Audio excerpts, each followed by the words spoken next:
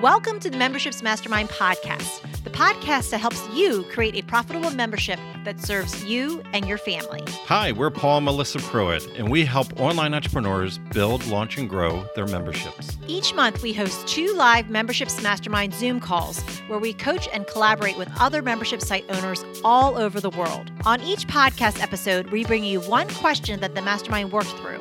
You'll get ideas and strategies that you can start implementing right away. So if you're ready to fill in the gaps in your business, decrease overwhelm, and finally get all the answers on your membership that you've been looking for, let's dive in. Welcome to the Memberships Mastermind podcast. So Pam is the first question, so we'll hop over to you. Yeah, I hope this is not too general, but since we're all talking about memberships, this is my question as I'll pose it, and I can narrow it down if you suggest that I do so. But what I'd love to know is, people who have memberships, what are some of the things that have really gotten super engagement from your members? Excellent. So super engagement, are we looking at like a community-based element? Yes. Yeah, I have a Slack community, but I also host 6 events each month.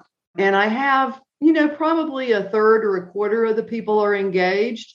And I'm also actually attending the events and or posting in Slack. And maybe that's good. Maybe that's normal. I mean, that's another thing I'd be interested in knowing, is what are the numbers? Do I just need to have a bigger membership in order to feel like I have engagement? Because right now I just have 18 people. Excellent. Yeah. So there's 4 or 5 who participate really regularly and others who don't. And I'll just say that what I have begun to do is to reach out individually to them by phone, by Facebook Messenger, by text. And that has helped some. Yeah, that has helped. Excellent. I love that. So I see Carrie has, I think it's a hand clap. So we'll open this up to the group. Anyone have any feedback on engagement, things that you do in your communities, or maybe things that you've seen happen to get better and more engagement? And I'm going to go back to Carrie real quick, and then I'll go to Sharon because I know you had your little hand clap.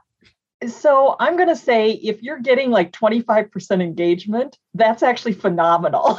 Okay. Mm-hmm. I wonder if maybe my standards are too high. Yeah. I mean, even take a look at some of like the really big memberships, or even you could even look at what we're doing in Adaptive. Look at how many people post on a regular basis. Yeah. And, it realistically is probably 5 to 10%.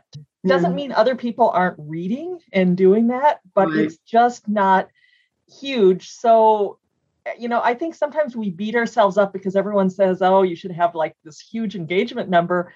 But the reality is, and I used to beat myself up, and I'd go, oh, it's because my group's an older group. They don't post. I actually think they probably are fairly typical now that I've looked at it. So I would say, don't sweat it, because there probably are a lot more people reading the stuff. A lot of times people like to stay invisible until they feel more comfortable. Yeah. Right. And that takes time. So great. Love it. Thank you so much, Carrie. Let's go over to Sharon. So I also have a small group. I have 26 people in my group. First of all, I have about 8 out of the 26 who don't appear to participate, but everybody else did. But a huge thing that made a lot of difference was I stopped being the first commenter in posts. And I made a post to say, I'm here, but, this is about community. So it's not, it's not the Sharon show. So, please respond to everybody else's question. And I didn't respond first. So I deliberately held back and waited until a couple of other people responded before I put my response in. The other thing that's really helpful is to ask multiple choice questions. That gets a lot of engagement because it's easy for people to engage that way. And I also send the occasional, I'm about to send an email out to my membership just to remind them that, their membership's ending in January. This is your last couple of months, get in there and get going. So hope that helps. No, that's very helpful. It's very helpful because I always am the first commenter because I want people the people who posted to feel heard. But that's a really good take on it. Yeah. And the follow up on that, because Sharon's right on point, is when you are the influencer of the program, a lot of people, number one, out of respect, they don't want to come and counteract any opinion that you might have posted. But also is like everybody's paying you for your insight. But what it does, it then disempowers the rest of the community to be a community. You could have almost like just go behind those posts and lock the comments, because a lot of people won't go behind, because it's like they almost feel and think like, oh, well, I have no more to contribute. So, I'll just like kind of lay back and maybe there'll be a different post.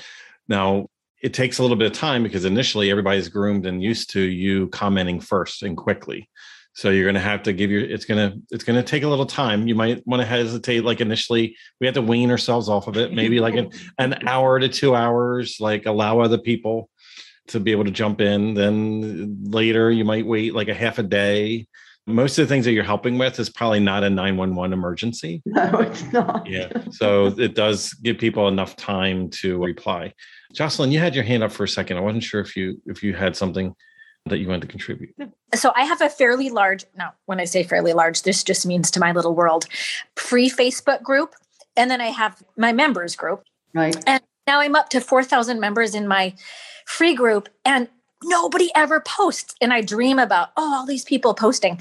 So this is what I did. Not only did I take your tip of don't post because I'll scare everyone away that I heard on the last podcast, but what I also did was I had one of my members post and I just asked a question, and she texted me today and she's like, I have 40 people who commented in this place where nobody was even ever saying anything. We've got to kind of like reset the stage for like what's appropriate in this party, so I hope that helps. It does. And I have had, I do have a couple people who comment regularly, maybe two, and I always Facebook message them and thank them. That's in my group. I have a Facebook group that's not paid, and then I have my membership where we use Slack instead of Facebook. But yeah. So real quick, Sharon, did I forget to take your hand down, or did you have another thing? Okay. I did. I just wanted to say too, she's producing a lot of content. So I the other thing I would just say is like, is your group membership about community or is it about content? And it sounds like you're going heavy down the content road. I thought that's what I would do in my membership. But when I asked my group, what was it that they loved most? Every single one said community. So it's not about the content, it's about the community. So you're thinking that because I said I have 4 experiences a month, that would be content based? Is that what you're thinking? I'll let the experts speak to that. So what I would say is that we all have to be careful, because a lot of us think more is better. Right. And more is better because this is our main thing. This is what we're doing. This is what we're promoting. So like if we owned a gym, we would show up every day and we'd be available, and we would be available to do personal coaching and everything else because we're at the gym all day because we own it. But then it's like the average person though, like they're not thinking, they don't wake up and think every single like Monday through Friday, 9 to 5, like they might go into the gym and spend their half hour or their hour, and then they leave and they do other things in their life. And the challenge is sometimes is when we over deliver, we actually overwhelm. So you just want to be careful, because it's like if you're doing 4 to 6 events, like people actually have to schedule that out of their life, out of their day, and like attend, like if you're looking for people to attend the live elements of it. So that might be why you have a select group of people that do have the time and space to do that. And they're in a rhythm and they do like it, because it's like, I didn't think I had all this extra time to watch Melissa watch Bachelor and Bachelorette all the time. It's like, but somehow she carves out that time, no matter how busy we are. There's an hour, 2 hours that she can watch this craziness. But it's like some people get into a rhythm, so it's like they will shift things around and they'll get into that rhythm. But we have to be careful, because if you think, coming back to the analogy of we use Planet Fitness as a great example, that the average Planet Fitness has about somewhere between 6,000 and 8,000 members in a Planet Fitness, but they can't even fit 800 people in there at any one point in time. So they basically bank on a lot of people being card-carrying members and not utilizing it every single waking moment of every day, because they wouldn't be able to service everybody. It just wouldn't be humanly impossible. So, I'm just going to very openly, I was on a call earlier today where everybody on that call, over 100 30 people spent $25,000 this year to get access to this Zoom call, which is twice a month. 33 people on the call. 33 people. Like seriously, like you just spent $25,000 and you're not even making the time to come on the call. You know what I mean? So you think it's going to be price point that'll be different. Just for all of us, we had to keep in mind also is that not, even though we had the same sales page, we had the same messaging, there's something specific on that sales page that one member wanted that the other members could care less about. It could have been a checklist, could have been a recipe, it could have been a system, it could have been the live call, could have been the community. We try to homogenize a lot of people, put them all in the same group and assume that they're all there for the same reason. And a lot of the people there, you know, again, they just want to be a card carrying member. And, yeah, I think, and there, you know, there were some, thank you for all the comments too. I am going to save that. I've been thinking that I need to do a survey about, you know, what are the pieces that you're enjoying and are there pieces that you feel like are missing and how satisfied are you with the membership, I guess, would be just on a scale of 1 to 10. So that seems like, and I did in my last group course before I had a membership, halfway through, I did that. Halfway through, I did a survey, like just a Google form. Good. And, you know, asked people what they were enjoying. And I shifted things a little bit. So I think that maybe that's my next action step. But I so appreciate all of the comments. And yeah, and if you ever think of anything after the call, you can find me on Facebook. Excellent. And I will add with the survey before we just switch to the next question, another great question. Again, if this is all anonymous one-on-one, like don't post in the group, but another great question is like, if something were to disappear from the membership, like, and you wouldn't miss it, what would that be? Because then you can figure out what the things that they're really not utilizing. Yeah, that's a great question because what would you not miss? What would you not miss? Yeah, exactly.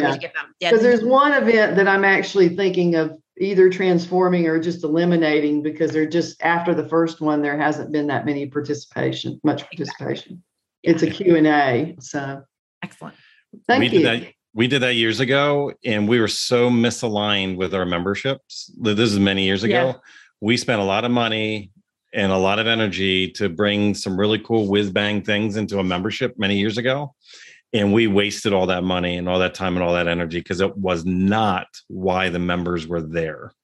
And that allowed us to let things go because we were afraid to let things go. Oh, everybody's going to think it's certain. It's like, they didn't even care. They weren't there for it. And it was like, wow, we spent like $50,000 on something inside of a year and nobody used it.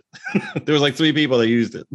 Yeah. It's like, so surveys are great for all of us. Surveys are always great. Thank you very much. You're welcome. You're welcome. If you enjoyed this podcast, then join us on our free live Zoom calls twice a month. You'll get to ask your membership questions and hang out with awesome membership owner peeps. Just sign up to be notified at membershipsmastermind.com.